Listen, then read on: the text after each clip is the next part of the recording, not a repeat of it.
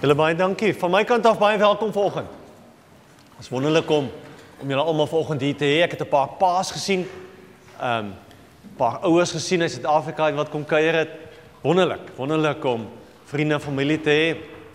Ek sien hier's 'n paar manne wat hulle teleurstelling oor gister se golf maar kerk toe bring.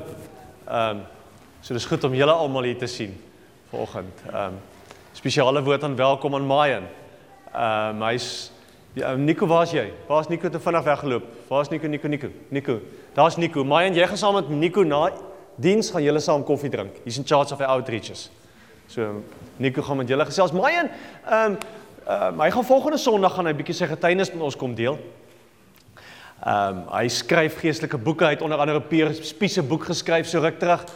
So hy's baie betrokke by in die sportwêreld, by Sport vir Christus aksie. Hy is hier die week in Engeland en hy het sê hy wil graag net by ons kom draai kom maak vanoggend, so is great om julle vanoggend hier te sien. Dit is baie spesiaal. Ons is besig om kort reeksie bietjie te werk uit Rigters uit. En jy weet ons daai boeke in die Ou Testament wat ou weet van en jy dink jy lees hom vir jou kinders en jy lees hom nooit weer as jy groot is. So ons gaan saam lees vanoggend Rigters 6. Die van julle wat julle fone en rekenaars het, kan gaan kyk daar by Bible YouVersion. Daar's 'n live event. Jy gaan na South African Congregation toe, Texas daar. Die van julle wat nie 'n Bybel het nie, steek net gou hand op. Ons kan vir jou Bybel gee. Gaan gee vir PC 'n Bybel, sy tasse is al gepak Suid-Afrika toe. Bybel is ongelukkig diep weggepak. Nog ouers wat 'n Bybel het nie, steek net gou hand op. Kan hulle my nie hoor nie? Hier's 'n Bybel. Hier's hom great. Hier's 'n Bybel.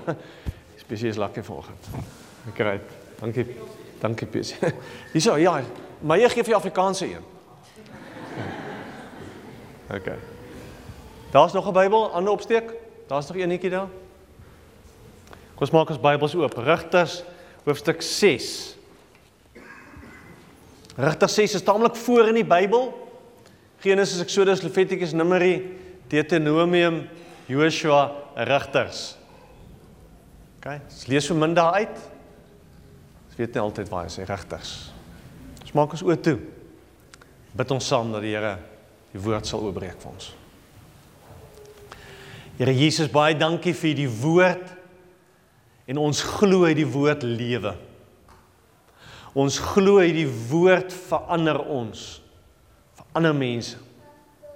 Ons glo uit die woord maak nuut. Ons glo dat hierdie woord, u woord is om in ons harte te kom inwerk en inbou. Om ons te kom uitdaag, om ons te kom opbou. Om ons die mense te maak wat u oor droom, Here. Dankie vir elkeen wat hier is. Here, almal wat kom het moeite gedoen vanoggend. En dis nie omdat ons aanspraak maak op u guns en op u goedheid nie, maar dis omdat ons honger is vir u.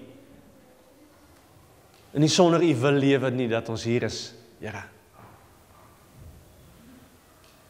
U moet ons praat deur die woord, die Gees van God kom werk binne ons. Om u naam ontwil. Amen. Ons gaan vanoggend lees Rigters 6 vanaf vers 23. Rigters 6 vanaf vers 23. Die van julle wat laasweekie was sal onthou die hele storie van Gideon se roeping. En aan die einde daarvan dan sê die Here vir hom vers 23. Toe sê die Here vir Gideon, wees gerus, moenie bang wees nie, jy sal nie sterf nie. Gideon het net daar 'n altaar vir die Here gebou en dit genoem, die Here gee rus. Die altaar staan vandag nog in Ofra van die Abiesriete. Daardie nag het die Here vir Gideon gesê, vat 'n groot bul, die 7 jaar oud bul van jou pa, sy tweede bul. Breek jou pa se altaar van Baal af en kap die gewyde paal daar langs aan af. Bou dan 'n netjiese altaar vir die Here jou God, bo op daardie versterkte plek en vat die bul en offer dit as brandoffer. Jy moet die hout gebruik van die gewyde paal wat jy afgekap het. Gideon het 10 van sy slawe gevat en gedoen wat die Here hom beveel het. Hy het dit in die nag gedoen. Want hy was bang vir sy pa se familie en vir die stadse mense om dit oordag te doen. Toe die stadse mense die volgende môre opstaan, was Baal se altaar afgebreek en die gewyde paal daar langs aan afgekap en was die bul 'n brandoffer op die altaar wat gebou is. Hulle het vir mekaar gevra wie dit gedoen. Hulle het oral navraag gedoen en daar is gesê dis Gideon, seun van Joas, hy het dit gedoen. Toe sê die stadse mense vir Joas, bring jou seun uit jou huis uit. Hy moet doodgemaak word, want hy het Baal se altaar afgebreek en die gewyde paal daar langs aan afgekap. Maar Joas het vir almal wat daar by hom gestaan het gesê, wil julle Baal se saak behartig? Wil julle hom red? Wie Baal se saak behartig, moet van môre nog doodgemaak word. As hy 'n god is, kan hy sy eie saak behartig. Dis sy altaar wat afgebreek is. In daardie tyd, vers 32, skuis tog. Daardie dag het hulle vir Gideon genoem Jeribaal, want hulle het gesê, laat Baal self sy saak teen Gideon behartig. Want dis hy wat Baal se altaar afgebreek het. In daardie tyd het die hele Midian en Amalek saam met die ander mense uit die ooste bymekaar gekom en deur die Jordaanrivier getrek. Hulle het in die Jesreel vlakte kamp opgeslaan. Die gees van die Here het vir Gideon in besit geneem. En hy het die ramshoring geblaas en die Abiesriete opgeroep om hom te volg. Hy het ook die boodskappers na Manasse, Aser, Sebulon en Naftali toe gestuur en hulle ook opgeroep om hom te volg. En hulle het almal bymekaar gekom. Gideon het vir die Here gesê, ek sal weet dat u deur my vir Israel wil red, soos u beloof het, as ek 'n stukkie vlieswol op die dorsvloer sit en daar kom dou op die wol terwyl die grond droog bly. En dit het toe gebeur. Toe Gideon die volgende môre opstaan, het hy die stukkie wol uitgedraai en dou daaruit gedruk. 'n hele kom vol water. Toe sê hy vir God, moet asseblief nie vir my kwaad word nie. Ek wil nog 'n keer iets vra. Laat my tog net nog een toets met die vlieswol toe. Net die wol moet droog wees, terwyl daar oral op die grond dou is. Daardie nag het God dit so laat gebeur. Net die wol was droog, en oral op die grond was daar dou. Jeribaal, dis Gideon en al sy manskap het vroegmôre klaargemaak en kamp opgeslaan by En-Garot. Die kamp van Midian was noord van Gideon se in die vlakte by die Waarsêershoogte. Die Here het vir Gideon gesê, ek kan Midian nie oorgee in die mag van soveel manne by jou nie. Israel sal teenoor my spog en sê, ek het myself gered. Jy moet vir die manskappe sê, dat die wat bewe en bang is, moet omdraai en van die Gileadberg af pad gee. Al die manskappe moet dit hoor. 22.000 was bang. En het toe van die leer af pad gegee. 10.000 het oorgebly. 2/3 van julle wat hier sit, is bang. Dis maar net die sommetjies wat ek nou hier maak. Toe sê die Here vir Gideon, daar's nog te veel.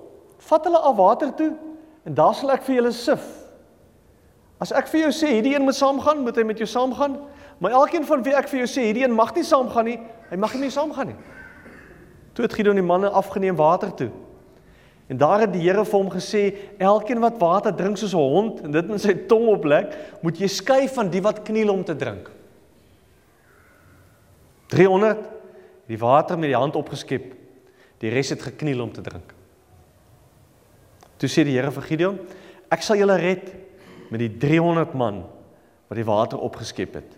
Ek sal vir Midian in jou mag oorgee, die ander moet almal huis toe gaan. Lees dit sover. Verlede week het ons vir mekaar gesê, Gideon kruip weg, Gideon is bang, Gideon is eintlik so 'n bietjie kwaad vir God, Gideon is lus vir 'n fight, maar hy is besig om koring uit te slaan in 'n gat waar niemand hom kan kry nie. En dan kom die Here na hom toe, en God roep hom uit, en God daag hom uit, en God sê vir hom, vers 23 wat ons gelees het, wees gerus, nie bang wees nie. Jy gaan dit maak, jy gaan lewe. Nie bang wees nie.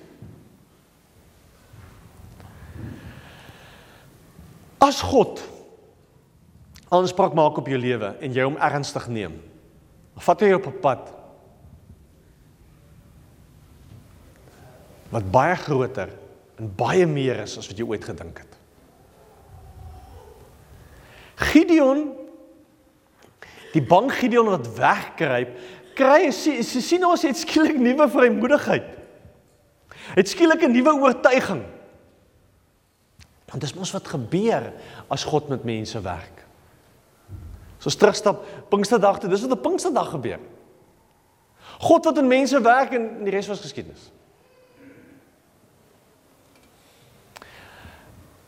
Dit gebeur gewoonlik op 'n punt as mens God ernstig vat. Weet julle, ons moet nooit God te lig vat nie. Hoor mooi wat ek sê. Ons moenie dink ons lewe is ons saak nie. Dit is in ons hande, hang af van ons keuses nie.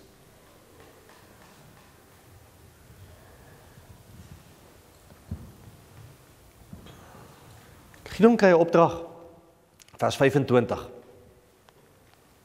Sê die Here vir Gideon,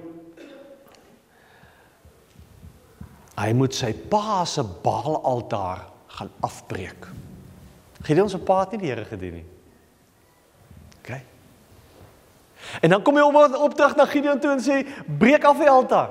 Bou 'n nuwe ene, want elke keer as jy 'n nuwe altaar bou, dan is dit 'n nuwe teken van toewyding.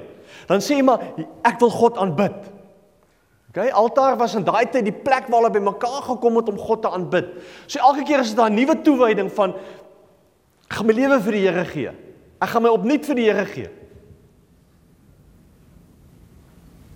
En dan lees ons die interessante storie, hoe Gideon se optrede sy pa se hart verander.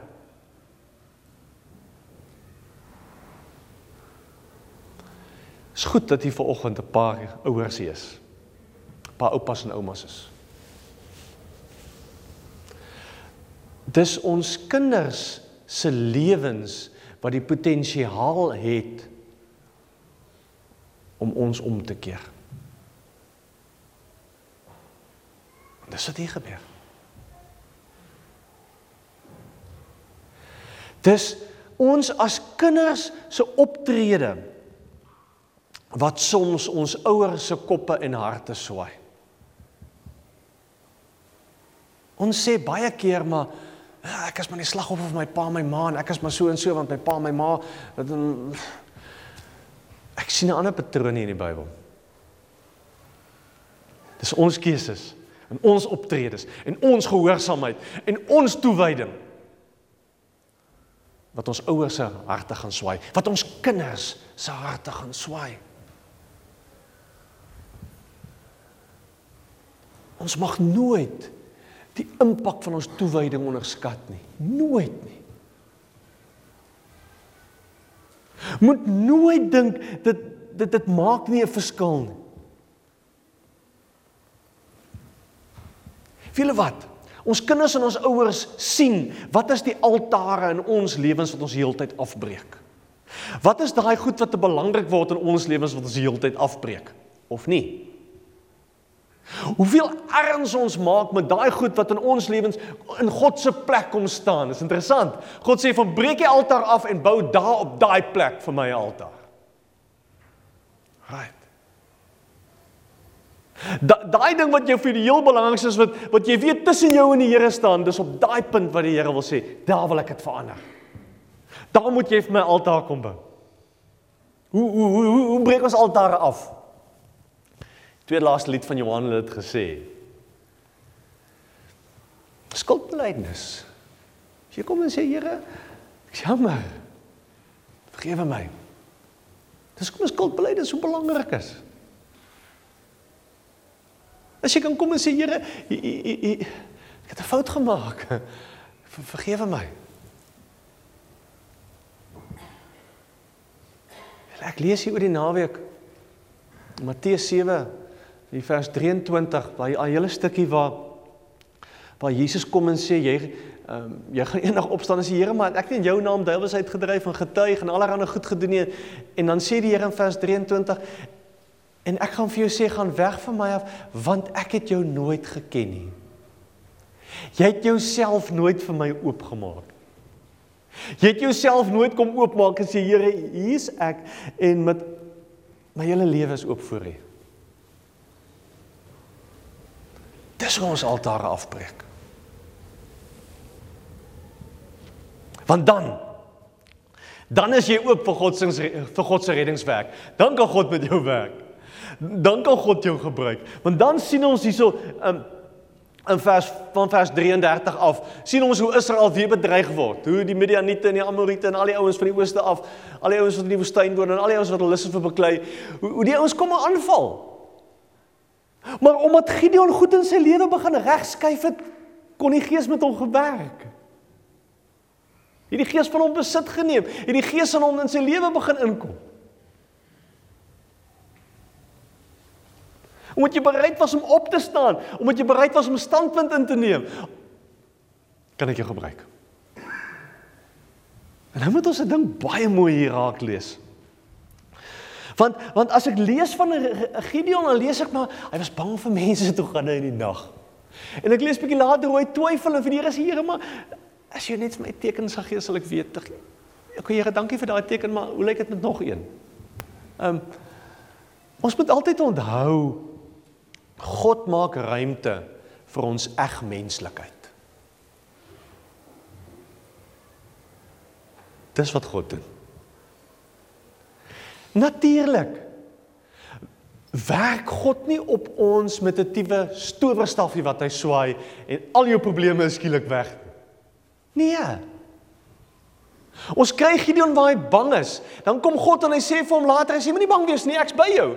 En dan in die eerste situasie waar ons kom en lees ons maar, Gideon is nog steeds bang, maar hy gaan doen dit. Want ons moet huiwerig leer om God te begin vertrou. Ten spyte van ons foute. Ons tekortkominge en ons beperkings en die vrae en die worstelinge wat ons het, hoef nie te keer dat God nie werk nie. Want dis mos hoe groei werk. Groei begin mos klein. Ons soek môre die antwoord op al ons vrae. Ons soek môre die boom wat staan met sy vrugte.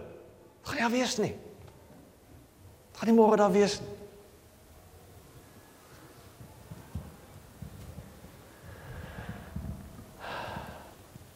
Vers 31, kyk saam met my weer na vers 31. Gideon se pa sê, wil julle Baal se saak behartig? Wil julle hom red? Wie Baal se saak behartig, moet van môre doodgemaak word. As hy God is, kan hy sy eie saak hanteer. Dien ons God. Dien ons die lewende God. Dan sal hy mos sy eie saak hanteer. Hy sal homself doen. Dis my hulp nodig. God gaan werk. En God gaan in jou lewe werk, want hy's God. Hy's eg. Hy's werklik God.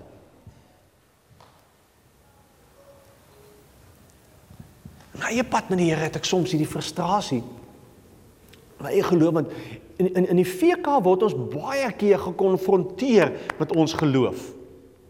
En dink ons baie keer, weet jy, ek moet net 'n klomp antwoorde kry en as ek hierdie antwoorde het en redenasies agter mekaar het, dan gaan ek met ouens praat en ek gaan hulle oortuig. En dan kom ons agter, maar soms is dit vir ons 'n groot frustrasie, want ons vergeet om gehoorsaam te wees en die goed wat die Here soms vir ons vra. En dit is so belangrik dat ons daai punt moet verstaan. Ons moet gehoorsaam wees. Dit is baie belangriker. Want dan kan die Here met jou werk. Nie eers as jy God verstaan en kan uitredeneer en kan verklaar nie. Ja, jy gaan nou kom eendag. Goed gaan eendag vir jou sin maak. Jy gaan 'n klomp antwoorde hê. Maar wees nou gehoorsaam.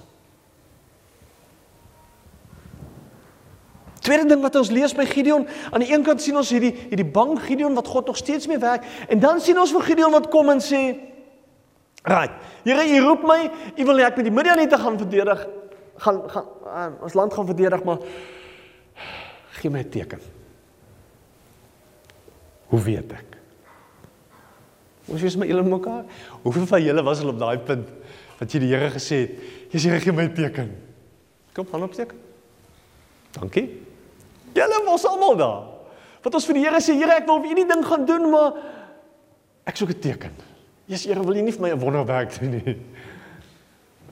Jesus, Here, as ek nou die duidelike stem uit die hemel uit hoor praat met my, dan sal ek weet, dit is nou van U af. Sê ons is soos Gideon. Laat ons twyfel maar of ons reg gehoor het, of ons God reg verstaan. Ek het dit baie gesê en ek gaan dit aanhou sê. Wat is die teenoorgestelde van geloof? Enigiemand. Teenoorgestelde van geloof is ongeloof. Great. Teenoorgestelde van geloof is nie twyfel nie. Twyfel is ons worsteling om te probeer verstaan. Om sin te maak. Om raak te sien. Want dis wat ons hier lees.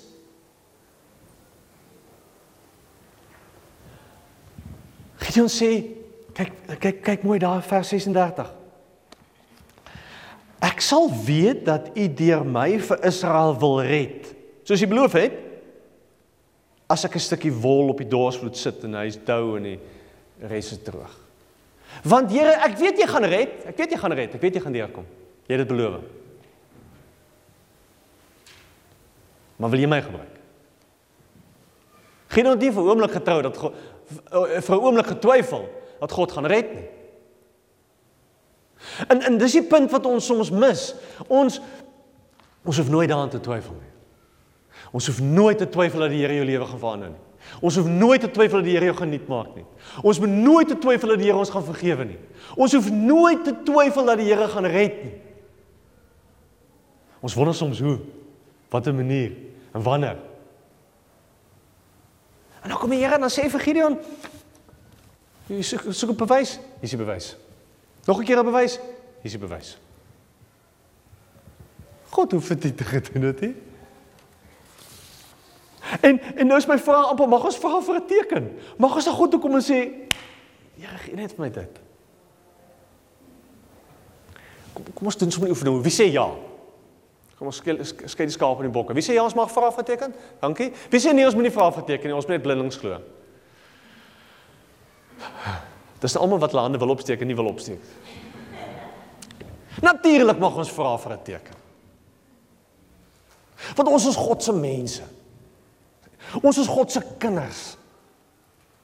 Want my geloof staan en val nie by 'n teken nie. My geloof staan en val by God. Daarom kan ek kom en sê, Here, hierdie situasie, wat moet ek doen? Hoe moet ek dit verstaan?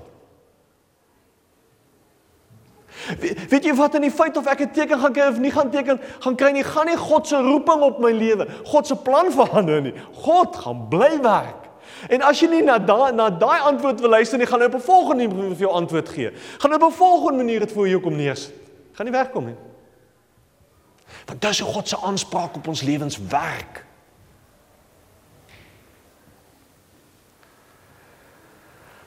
Sy reddingswerk gaan bly staan.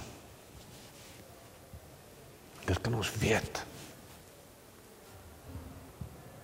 Ten spyte van ons vrae, ten spyte van ons onsekerheid, ten spyte van die goed waarmee ons worstel, ten spyte van die goed wat nie vir ons uitwerk nie, ten spyte van ons sommetjies wat ons gemaak het en werk nie.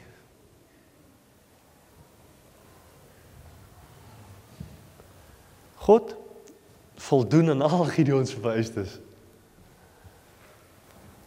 En dis ongelooflik. God buig weer af na hom toe. En God kom sê weer vir Gideon, jy vra daai vraag, hier is die antwoord.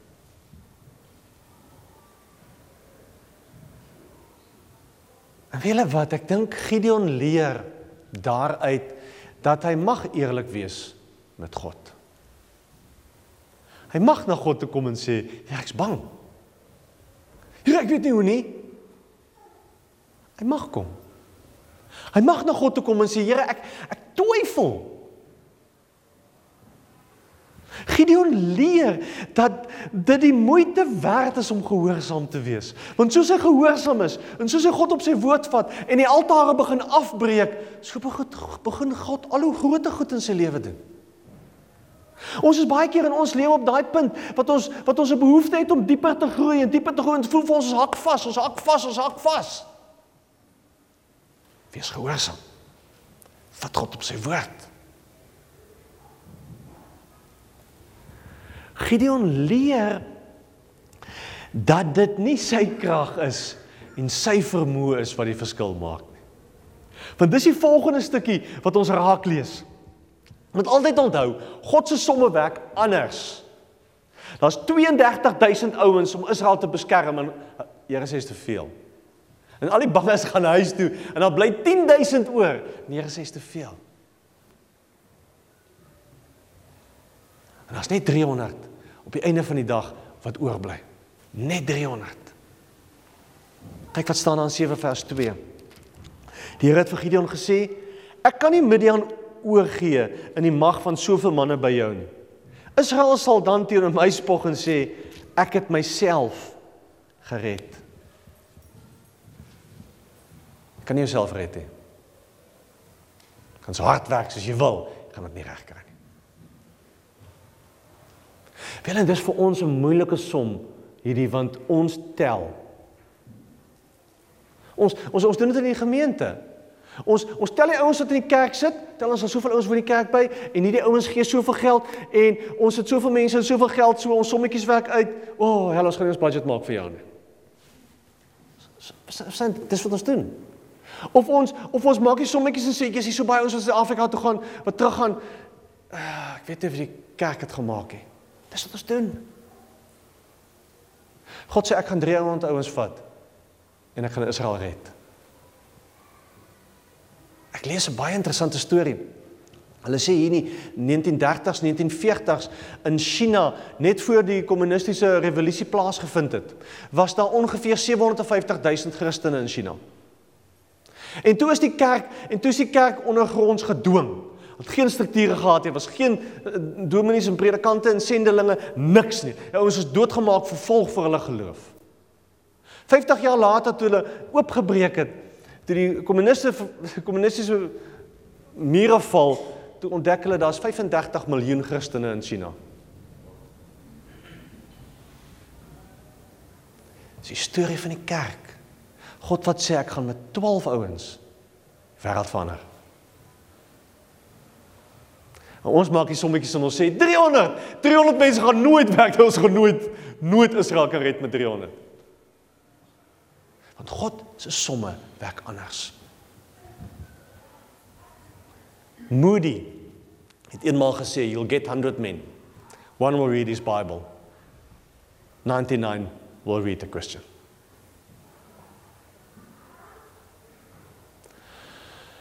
Ek wil klaarmaak. Ek soek net 'n paar mense. Net 'n handjievol. Wat bereid is om te sê, ek gaan my altare afbreek. Ek gaan myself nie toewy. Ek gaan aan die Here gehoorsaam wees. Ek gaan die Here vertrou. Net 'n handjievol. En ons gaan die wêreld verander. Ons gaan Londen verander. Net 'n handjievol. Meyer soek net 'n handjievol. Hoeveel soek jy? Maar Meyer sê hy soek net 10 ouens om saam met hom daai workshop te gaan bywoon. Ons soek net 'n handjievol ouens om Wimbledon Love All Servile toe te gaan, net 'n handjievol. Net 'n handjievol ouens om Bybels, Nuwe Testamente te gaan uitdeel by London Bridges. Net 'n handjievol ouens. Mans, vrouens wat sê, ek gaan myself toewy. Ek gaan 'n nuwe altaar bou. Dalk sit jy.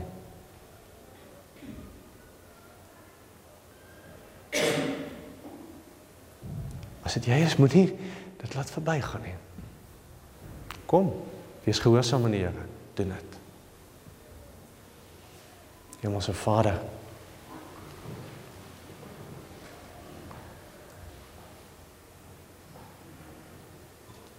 ons het baie keer soveel vrae, soveel besware, Soveel slegte ervarings.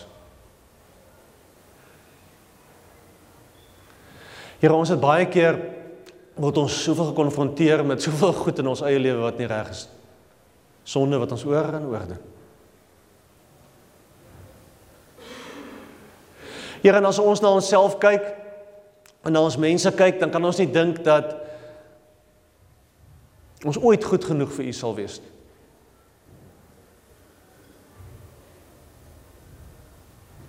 En tog roep hy Gideon met al sy besware en vrae, al sy twyfel.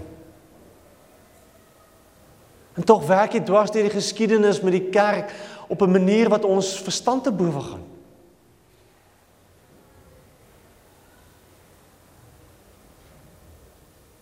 Here, werk niet met elkeen van ons.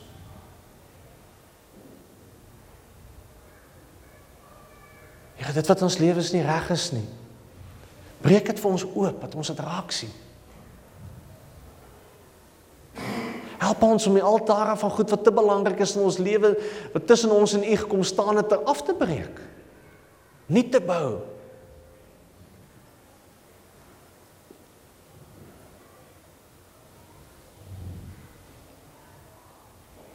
Dankie vir die oortuiging wat U op die oomblik in mense se harte sit. Om hierdie pad te stap, om aan U gehoorsaam te wees.